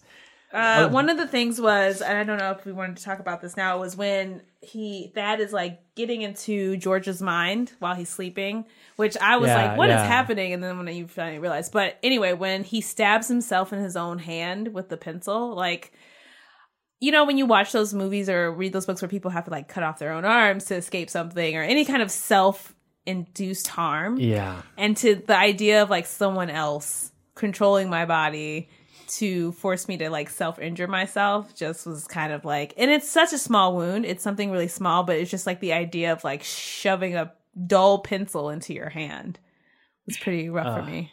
Yeah. Oh, yeah. The fact that it's almost worse than if it's like a knife or something really sharp. Yeah. What do y'all think about the sparrows themselves? I mean, I know they're sort of, in a weird way, a force of good. I mean, they're from evil, but they sort of whisk away, spoiler alert, George to hell. Did they I don't know, some people are really afraid of birds. Did they bother you at all? Like was that spooky to you, or is that more of a relief kind of moment? I kind of kept the birds at distance. And like I had to recognize them because I saw them as an important part of the story, but I'm not deathly afraid of birds, but I was one of those kids who watched Alfred Hitchcock's The Birds as like a little kid, and it terrified me. Yeah. If you ever see me crossing the street with a bunch of birds, you'll see me scream or something if they try to come at me. Well, you don't want to go to Australia. Hey, I was in Australia. I kicked a pigeon because it came too close. Oh, wow. Sorry. That's so sad. You can't Aisha. We barely know you, I guess. Don't think I'm an animal abuser. Yeah, Mel's gonna come after you after this one. A rare bird actually attacked and killed a Florida man today. It was a big I don't know, it was some huge ass tropical bird. Yeah, he bred them. With Florida man. I know. It's just like it just comes up. Stephen King's a Florida man half of the year. He lives in Sarasota. But anyway, true. I was born in Sarasota. So you are. There you go, man. Yeah, this story is actually about me. Florida man, did the birds bother you, or did they get to you at all, or are they more like a force of good? I would not a force of good, but I have no problem with birds. Really, they don't usually bother me except when I'm in Austin, Texas. Or I think birds are great. They're all right. I mean, there was that part at the end though where like they take off their socks to like start to. Sorry to spoil again. The Tornado. How do you say that name for the car? Tornado. Yeah, Tornado. And so Alan talks, or it's the point where Alan's walking around the car and he steps on the bird's bodies. And at first he's like, "There's no way in hell I'm taking my shoes off and walking around barefoot on this." But you can hear it. He's like, it crunched under his feet, the crunching like bones, the little bones crunching. Yeah. Yeah, birds are very. My dog killed a bird in the backyard last year, and I had to pick it up and throw it away. And they're so light in a way that almost freaks you out. Like they feel like they're nothing. I know. Yeah. They feel like they're nothing. Yeah, it's weird. We should give a shout out. I don't know if she's listening to this episode, but Mac and I have a friend, Casey Bentley, and she hates birds. Oh, yeah. And it's so funny because she's mostly a vegetarian. Like she won't eat meat for the most part, but she'll eat birds. And I'm like, why? I'm like, why birds? She's like, I hate birds. Like she's almost like eating them to get revenge on them. But then I freaked her out one time because she was eating chicken or something. I'm like, well, Casey, you hate birds and they scare you, but you're like putting a bird inside your body. And she was like, don't even say that. Like, I don't want to think about it. So, shout out to Casey Bentley. She's Yeah, the sparrows actually did creep me out towards the end for sure, and the sheer volume of them was really, really bizarre. I've got a bunch of other ones, but I'm just going to run down the list here as to not take up too much time. But page 70, I like the idea that something's just not quite right when they enter the apartment. I think this is when the Miriam section where like the one cushion is like the giveaway that something's not right, but she still investigates. And I think there's a thing about that I really like where people are always yelling in the horror movie, don't go outside to investigate the scary noise. But you know what? When you're by yourself and something's going on, you do these things and you find yourself doing them and you know you're not supposed to, but there's some kind of inherent quality that lives and resides in everybody that it's curiosity that killed the cat, you know. I've murdered and that I cat. really I used to the exception of the rule, but I think that I really like that because it just captures the creepy that we continue to look, feeling for something out there that we know it's wrong, but we do it anyways. You don't even know it until it's too late. Right. And that's creepy to me. And I think that's why, like, when I watch those movies or things like that, I'm like, don't do that because I've seen so many now. Like, I've come home and found something like when I used to live in Korea and my apartment was robbed. Like, we came in and found stuff and I was like, nope, we're going to wait outside. I don't, because You've seen too much now at this point. But, like, has this character a huge horror aficionado? You know what I mean? Like, maybe this is the first time they're experiencing something like this. That's why you should watch horror movies. I know. Hey, Aisha, was there someone still in the apartment? No. Like, did you guys wait? Okay. They were gone by that point. Yeah. I got page 246. Stark takes over and writes in pencil and cursive. I like the idea of that possession, like you were saying earlier. That's when you're not in control of your own faculties. That's really frightening to me. 268, George just falling apart. His face just like pussing and his fingernails just oozing and the whole Invisible Man thing. He's kind of like this like part is half of himself at that point. The pus is like yellow and green. And Yeah. Oh, so gross. I think when Thad realizes that George has his 2 infants and his wife, that's just terrifying thought to me. Like thinking of like someone has your loved ones, you're very far away, you can't do anything, you're so helpless in that instance. That's like just a very scary thing. Or even when Liz, when the little kids, because they just don't get it, are like waving at George and George is like, see, they like me, and like it's just creepy. Like that really freaked me out. You know, George's face, it's just him falling apart, the boiling of his face and things when the cops see him. The description of Chatterton's eyeball, it splits with an audible pop when he takes the razor to it. Just thinking of it. Eyeballs. Oh man. Eyeballs. And then to wrap it all off, I've got the 309, page 309 in the Viking edition, the splitting of the ball sack section. I totally had to forget. Whereas he splits it open and then like the balls just hang there and these little meaty I know women might not ever know that pain, but it is. I can't even begin. Like you don't need to know the description. The description is enough. I feel like just the idea of anyone slicing my own private parts is like no. Not good. Yeah. I think it's safe to say that this cemetery is full of scary things. It's loaded up with bodies. Yep. It is. Now, I think we're going to move on to our next section called Word Processor of the God. And we're going to make a new rule. Whenever I'm in here, you hear me typing.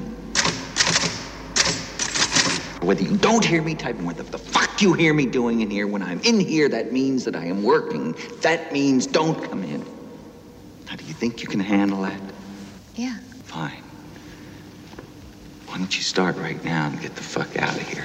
We've already read a lot of excerpts that we think are pretty scary and pretty good from this book. I don't think we have... Does anybody have anything extra to add writing-wise to this? I've got one. Okay, Dan. It's really short. Sure. So I actually really love... I'm a big fan in general when Stephen King shares text from books within the books. Like he does that in Misery a little bit also. And for this, whenever he shared something from an Alexis Machine book, let me find it. Where is it? Here it is. I got a kick out of it because I don't know. It's just, once again, it's him being so indulgent. So this is going into part 2 of the book. Stark Takes Charge, and I'll just read the last couple ones. Yeah, go for it. So this is Stark talking to Jack Halstead. All right, or not Stark, Machine, but yeah, Stark. Okay. Any fool with fast hands can take a tiger by the balls, Machine told Jack Halstead. Did you know that? Jack began to laugh. The look Machine turned on him made him think better of it. Wipe that asshole grin off your face and pay attention to me, Machine said. I am giving you instruction here. Are you paying attention? Yes, Mr. Machine. Then hear this and never forget it. Any fool with fast hands can take a tiger by the balls, but it takes a hero to keep on squeezing. I'll tell you something else while I'm at it. Only heroes and quitters walk away, Jack. No one else. And I am no quitter. I mean, it's so silly and extra, but I love it. And it totally gives you insight into the kind of books that Thad writes under the George Stark alias. Like it just to me like kind of sums up George Stark, Alexis Machine, and just what those books are like. So I got a kick at any time he had some of those. Yeah, no, I love it. Yeah, I don't have anything particular to add right out the gate. I have some other sections, we'll probably read it later on, maybe. But I think I have like more of a speculation word processor because I don't know if this is what his intention was, and it's not a specific point, or I guess it is. So he starts more than halfway in the book, Dad starts referring to George as Foxy George, and I wonder if that starts to coincide with like the same time that George starts to basically fall apart and disintegrate. And I wonder if like he intentionally starts to use it because like Thad, in the beginning, he doesn't really use Foxy at all to describe George. And then suddenly he just starts doing it. And I was like, this is so weird. Why does he keep doing it? And I'm like, is it he subconsciously is aware but didn't realize until that he is falling apart at the seams? Yeah. And that's why he keeps referring to him as Foxy Old George. And I just thought about that actually this morning as I was on my way here. And I don't know if that's a thing. Let's say it is, because I like that. But I was like, that's interesting. Yeah, no, that is. I think that it's written very well. I mean, I think the fact that we had so much cemetery is a good sign that this is one of the good ones. Moving on from that, I'm hungry. I think you guys are hungry. I think we have a little bit of pound cake to consume. After all you've been taught, everyone isn't bad, Mama. Everything isn't a sin. Come to your closet and pray. Ask to be forgiven. He's a nice boy, Mom. You like him. You really like him, Mama. So, not a lot in this one, but... which is surprising, because you think there would be in this one. You know, and if there is, I think it works, and I didn't put it down as something that didn't quite, weirdly work. But for me, I got page 69. Old Farmer John had enjoyed it. In fact, he put the barrel of the gun against the horse's head and then jerked himself off, squeezing the trigger at the moment of climax. I died laughing when I read that. I just the image of that, just this old farmer just like jerking it on this horse, just like cracks me up. One of the things that, as soon as I saw it, was when Alan Pangborn, he's at home and he's been in his study, like doing his animal or shadow animals again, shadow puppets. Okay, yeah. And then his wife comes down and he kind of makes this like, basically, are you going to be awake so I can go have sex with you later? And so he comes upstairs and she's like laying there naked. Yeah. And the way, I wish I could remember what page that was, the way that Alan's like expecting it to happen and it's just like, yeah, I knew you'd be here naked waiting for me. Let's do this. And it just kind of like jumps in and then that's it. And I was like, that's like the most sex I think happened through the whole book. Yeah, no, it's true. It's so weird. I'm like kind of surprised that just given how George Stark is, I mean, he talks a little bit about it, but I'm surprised that King just didn't insert some random ass sex scene for him. You know what I mean? I don't know. It's funny that there's not so much. Miriam was like very restrained King here. I liken it to he's cleaned up. He's writing this with a clear thought. You know, maybe that's why. Maybe he's just not going down those sexier routes. Also, I mean, George Stark is all business because he did say at one point, I think, with Miriam, he's like, I don't have really the time for it, but he would like to, you know, stick it to her. Yeah, that line's a little. Yeah, he. Well, and I guess, look, if George Stark has, you know, assaulty rapist impulses. It's probably better we don't get some sex scenes with him, you know. The one I had was this isn't even like sex really, but it just goes back to it seems like an extra unneeded detail. It's when Dodie Eberhardt gets killed. Or wait, no, does she get killed? No, she doesn't get killed. She just finds what's his face, the guy with the dick in his mouth. It's just a funny. I don't know. I think this is King's idea of just trying to flesh out her character a little bit, but it just comes across like so silly. Okay, I'll just read a couple graphs. Okay. A good many years ago, this woman had been one of Washington's most stunning call girls. In those days, her height, 6'3", as well as her good looks, had made her more than just a naughty bit of fluff. She was so sought after that a night with her was almost as good as a trophy in a sporting gentleman's den. And if one were to carefully review the photographs of various Washington fêtes and soirees taken during the second Johnson administration and the first Nixon administration, one might spot Dodie Eberhardt in many of them, usually on the arm of a man whose name appeared frequently in a weighty political articles and essay. So now that's fine, whatever. Like, it's fine if she's a sex worker. But then he goes, Dodie was a whore with the heart of a bank teller and the soul of an inquisitive cockroach. Like, then he just makes her horrible, like that she's just this like predatory kind of hooker. Anyway, so there's all that, and he doesn't go too far, but then he does get he goes on to describe how she's gained all this weight and now her height, it just makes her this kind of monster. And it goes back to that thing King always does, when he talks about like bigger women. Yeah, he always portrays them as like these ogres. I mean, he does it with Annie Wilkes, he does it with Margaret White, both of whom I think are actually really great characters, but he just always goes out of his way to describe that. And then he he describes her running as being like a rhinoceros or something, like later on. And it's funny, Mac, it's actually right before we get to the farmer jerking himself off. It's that line. But yeah, so it's not, I don't think as a character she's super egregious. It's just like these little details King adds in that you're just sort of like, man, if someone was to psychoanalyze it, they've got to be coming from somewhere weird, you know? So anyway, that was the only thing I really wrote down. And once again, that's not really a sex scene or proper pound cake. It just goes back to the grotesqueness that King sometimes uses to talk about bigger women. And I don't know, it pops up like very consistently. And so I just wonder where that comes from. I do too, Dan. I do too. There's only one other thing. When Stark mentions that the guy has like a stupid pussy tickler mustache. Oh yeah. I always think of that. Like, what does that quite look like?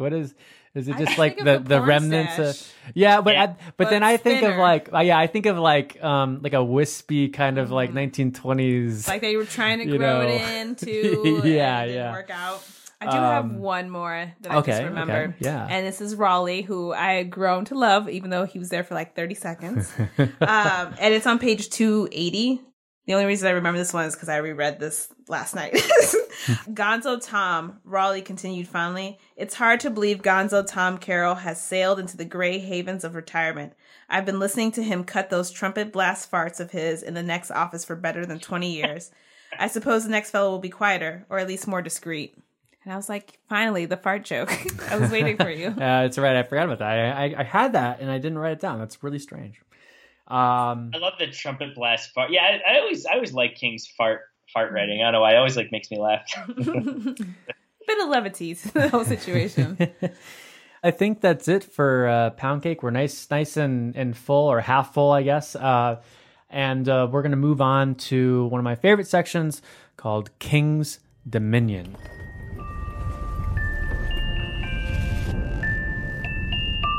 There's another world out there. I know there is.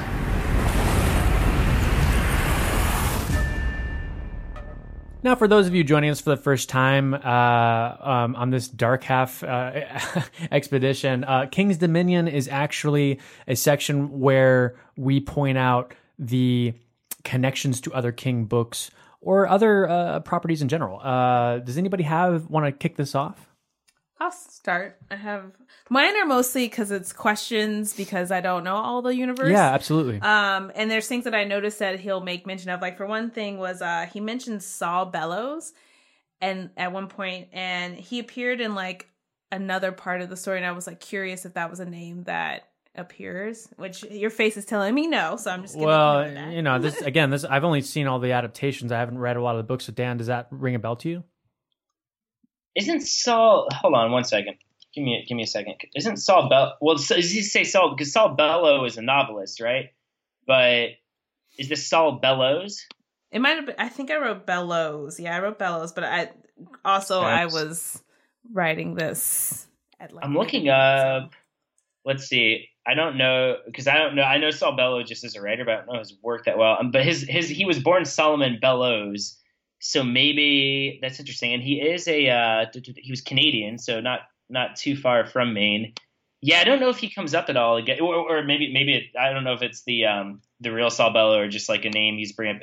Wait, who does he bring it up like a fellow writer or something else? No, he just kind of mentions. I should have wrote down the page. He just mentions him offhand twice, and so I was wondering because he mentions a lot of times where he makes so many references to people, and I never. Sometimes it's obvious that's like a pop culture reference, right? And other times I'm like, is this a reference? Because you guys know way more than I do, so I realize sometimes there are references to other books or characters. Yeah, that's good. Right. That's good. A good point. It's funny because It's funny because hearing the name Saul Bellow and Stephen King, I wonder. Here, I'm just gonna look up Stephen King, Saul Bellow. I wonder if they had any kind of like relationship or something like that. While you're looking that up, I had on page 4. It says Thad's mother takes him to go see Dr. Seward, which I thought was a fun little nod to Dracula. John or Jack Seward from Bram Stoker's Dracula. So that was kind of cool. Page 83. These are all kind of nods to literary things. Or referring to Tom Carroll.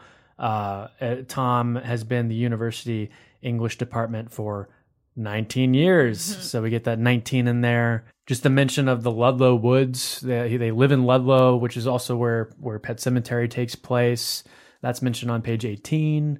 I have kind of a weird one, and I don't know, it sucks. I wrote it down somewhere, and I can't find the page number now, but there's a part where it's early on in the book. Thad and Liz are talking, and they're talking about I guess like a college professor and his wife or something like that. I can't remember the context. Right. And the way they describe the wife and that like they describe her as being really annoying and that people get stuck talking to her at parties and she always gets drunk and demeans her husband. And her name, it almost sounded like Adrienne Barbeau's character from Creepshow a little bit. So it's funny you mentioned that, Dan. Yeah. Because when Justin was reading this along with me, he wrote to me and he was like, "Oh my God, the two characters from Creepshow are in this." Yeah, no, it's described almost exactly like them. Yeah, it is. But then he did a little more research, and it's not the same people. Okay, but the characters are very similar. Where you have this English professor, and then you have like his like overbearing wife and all this stuff. So it could easily just be them. This could just be another path of the beam, as it were. And these are these characters in this universe, kind of thing. Well, and I'm sure but too. They're both in the 80s. Like dynamic wise, it may have just been a dynamic he was dropping into two different things. One, and Adrienne Barbeau's character in Creepshow is Wilma Billy Northup. And once again, I wish I could find the page number, but I remember the name that he gives this woman in the book is sort of similar to that. Like it's not Billy, but it's like a nickname for a longer woman's name. Yeah, it sounds very similar. So yeah, it was just this little weird like it was just this little weird thing. I'm like, oh, is that a connection? Yeah. So we all thought it because it is very spot on to that story, and which we love that story. I love that story in Creepshow. And then there's the obvious stuff of like Pangborn, which we've gone over a little bit. Exactly. But I was just going to say the mention of Castle Lake, Alan Pangborn, of course, being in Castle Rock. They mention Nan's Luncheonette. They mention the Mellow Tiger at one point. So that's always really fun. I just love that these all kind of, and the fact that this is also kind of like a Bachman book, but now it is Stephen King. But the fact that it's kind of like now Bachman's like bleeding into this world legitly, like we have these connections, is kind of fun. That's all I had for King's Dominion. I'm sure we probably missed something in there, and we love when our fans tell us that we're wrong and we missed something. So no, we love interacting with you. So if you guys know something that we didn't cover here, definitely hit up our socials and let us know, because we would love to know. Before we go to our overall thoughts on this piece of work, I just want to talk a little bit in general about the story, if that's okay with you guys. There's just some things that we didn't quite talk about in depth.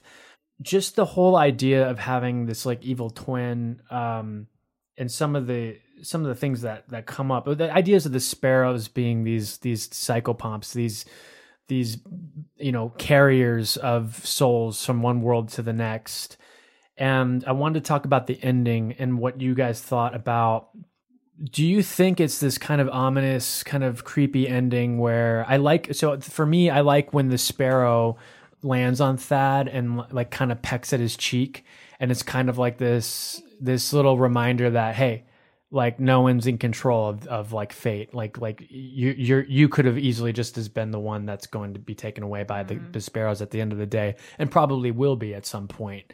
Do you guys think? I think some people think that this has like a kind of ominous, like dark ending where we don't really know what's going to happen with Thad and Liz. Like, is Liz going to stay with him because like he's capable of this darkness? But like, did you guys get that from it? Because I felt like it was kind of like a happy ending, except for the ominous, like, everybody dies kind of thing. Oh, I thought it was a pretty dark ending because like in the sense George is gone from that mortal plane, but the conversation that Alan and Thad have at the end where he's like, basically, I know you don't like me anymore. Like you kind of did in the beginning, or not in the beginning, but towards the middle. And now I can tell that you just absolutely don't like me. And I think Alan mentions that he's worried, or he thinks like, what about Liz? What about your relationship to Liz? And I cheated a little bit and looked up like Alan Pangborn connections. And I won't say it here because I don't know if I am going to spoil anything because it's for Needful Things. Yeah, I wouldn't. Yeah. No spoilers for Needful Things yet. I'm not going to spoil. For once, I know something. But it was just kind of like it solidified the thought that like after what Liz and that go through, like they've already gone through something pretty terrible anyway with the first miscarriage. And then now this whole situation, and now it's like, who did I marry, or who is this person that I married? Yeah, I was like, Yeah, happy that ending. definitely does. Definitely comes up in a later book. That's all we'll say. I'm just like, that lost some friends there, I feel like. Dan, what did you think about the ending? Do you think it ends on a happy note, or do you think that it ends on a kind of like, oh, this is still a little creepy, like, and just in terms of the finale and what it's trying to say about death and what we're capable of? I guess the idea that we might have this, everybody has this dark half, and are we all safe, or are we all, exposed to that darkness, that evil, and are the sparrows coming for us? Because you know what? The sparrows are flying again.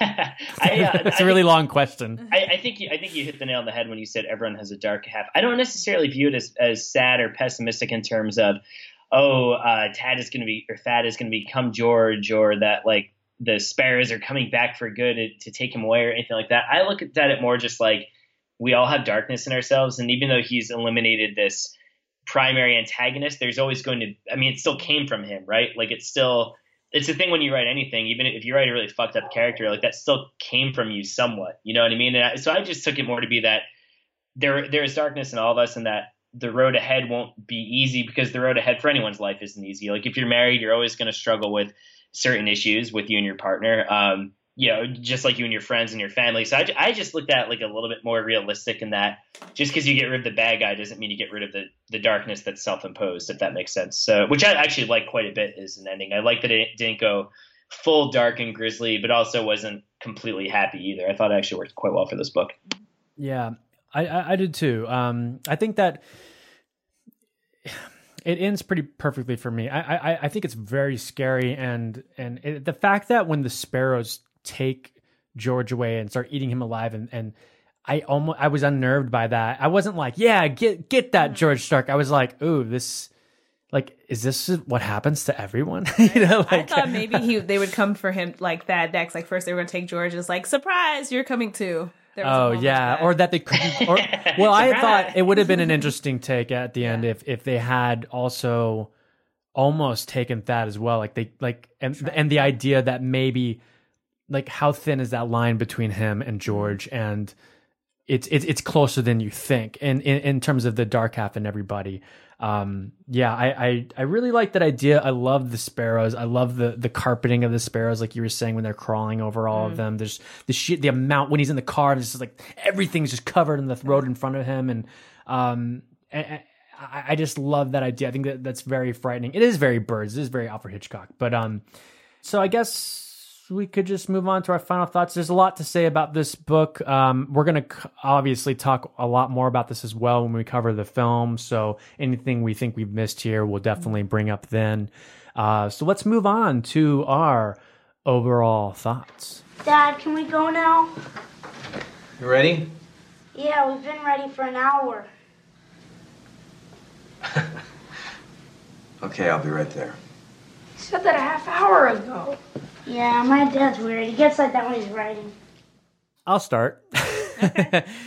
I'm going to give this 4 bright red Pennywise clown noses, and it's because it was just a solid entry for me. Not a lot of misery. I love the idea of Stephen King tackling something that's happening in his life so directly, where I think this is the first time it's so blatantly directly involved in something that he's experiencing that we just have a little bit more insight into his outlook on having a pseudonym and having that other writer. It's one of the more scary villains of the King universe, in my opinion. I think he's just really like, what do you do? How do you stop this person that, was born out of your own brain, almost your own entity? Like, can you? And obviously they can't. The sparrows have to be the ones that take him away. And that's also something we didn't mention, but I love the fact that Thad is aware of the sparrows, but George is not. Like, I love the scene where he's writing and then he doesn't even realize he's writing sparrow every other line. But Thad obviously does, because he's falling apart and he's becoming less and less of a human, of a monster, I guess. But yeah, I really dug the book. I love that we get Alan Pangborn in this. I think it's a strong entry for him, and that's why we see him going forward. I think it's a solid entry for Stephen King and a great kind of nod to the Bachman books. Who's next? I'll go. So I would say if you had talked to me 2 weeks ago, I would have said 3.5 red Pennywise noses. But I think after like kind of fully fleshing it out again and talking about it today, I've been convinced towards a 4, just because, again, I did really enjoy George Dark as a character, as well as like one of my favorite parts, again, going back to that pencil pin stabbing scene, because when you hear George's side of the whole story, that juxtaposition of like how differently they came out of that moment and what they did to like treat themselves and their wounds. And it was kind of weird because I saw a part of myself in both sides of that. Like, depending on like kind of what mood or state I would be in, I would probably take Thad's way of going about it and being careful about how many what did he take? Percocet or Percordin or whatever drug he was taking to dull the pain. And he was so conscious about like waiting until the next moment where he could take the next one. Whereas George was like, fuck it, I'm going to take half of these pills, drink this whiskey, pour it over my hand, let's go. And for me, that one scene kind of like cinched everything together. It was building up really well, and I got to that scene, and I loved like even the little the nuances. Whereas Thad got stabbed in his left hand with the pencil that George said he couldn't even touch at that point. Right. Whereas George stabs himself in the right hand with this like crappy Bic pen, and it almost symbolizes how he's just kind of like this false kind of not real version of Thad in a way, and he gets he tosses in the trash, and it's almost like you just tossed yourself into the trash. I was having all these like moments at that one scene. So for me, it was a very strong book overall. Again, I just started watching Castle Rock finally, and nice. I now know the Alan Pangborn character before I started reading the book. Right. And I didn't see the actor who played him as I was reading it, but it definitely made a strong connection for him as a character, though he kind of got on my nerves with that back and forth for a little while, but that's more King's writing than Alan himself. And that goes back to what Dan was saying, where just like, we know what's going on already, so get on with it. But that's just our own impatience. But yeah, I really dug this book. I'd read it again. And I feel like I'd still be surprised and find something that I didn't really find the first time or the second time. Yeah, before we get to Dan, I really did think it was just like a joy to read. And maybe that's just coming off of Tommy knockers. Sorry, Tommy heads out there, Tommy boys.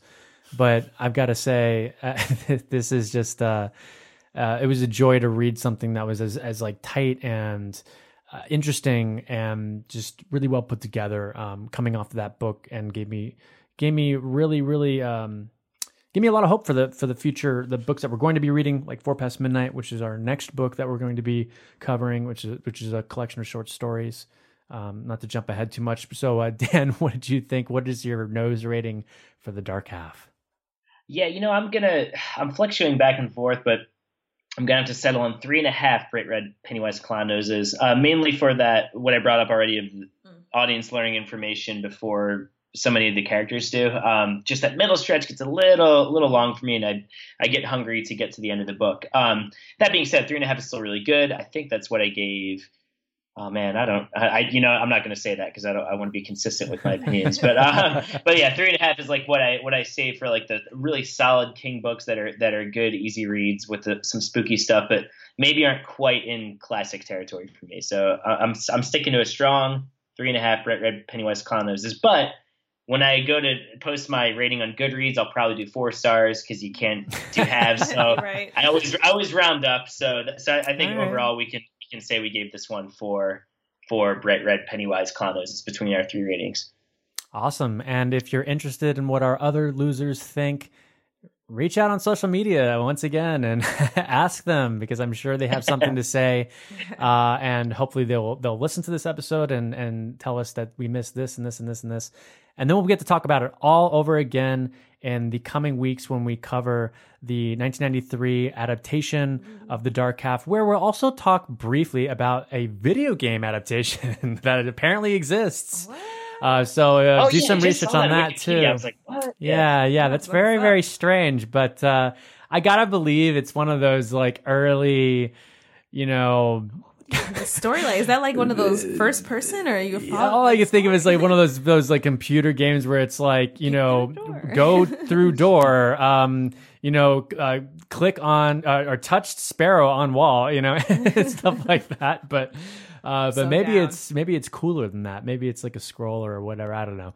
Ultimately, thank you so much for listening to this podcast. Again, we are the Losers Club, a Stephen King podcast. If you like what you hear here, definitely go onto iTunes and rate us. That helps us hugely. Whether you listen to us on Stitcher or any of these other programs, we would love it if you spread the word. If you don't like it, spread the word and tell them, and tell your enemies that it's great. We're really excited. Thank you so much for sticking with us over the last 2 years, and we're into our 3rd season right now. Again, we're going to be covering 4 Past Midnight sooner than later, so that'll be the next book to read, which I think, and I'm not 100% on this, but I think if that has the Sundog in it, I believe Pangborn shows up in that as well. I think so. And also, Mac, I think this means we're at the end of our 80s for Stephen King, right? I think 4 Past Midnight is the first book of 1990. Oh, wow. So, yeah. If that's the case, then we're going to be doing a little wrap up soon of the 80s books. So, my 80s gear. Yeah, so definitely we'll be having another little Kingies episode for all you fans out there. You know what the Kingies are. It's our little Oscars of the Stephen King universe. And each decade we do a little wrap up. So look forward to that as well. We're excited to be bringing you this coverage, and we hope you really enjoyed all the Pet Sematary coverage over the last month. We were really lucky to have a lot of those interviews, and Dan was responsible for a lot of that being down there. Without further ado, I think it's time to sign off. So, long days and pleasant nights. Dan will one day we'll get that with the we'll get that down with the delay. It's hard. It's so hard. I know. When my next in-person one, we'll get it. Until then, thanks, readers and listeners. I got some hot friends. God, I got some hot friends. I got some hot friends. God, I got some hot friends. But you know you want somebody to treat you good.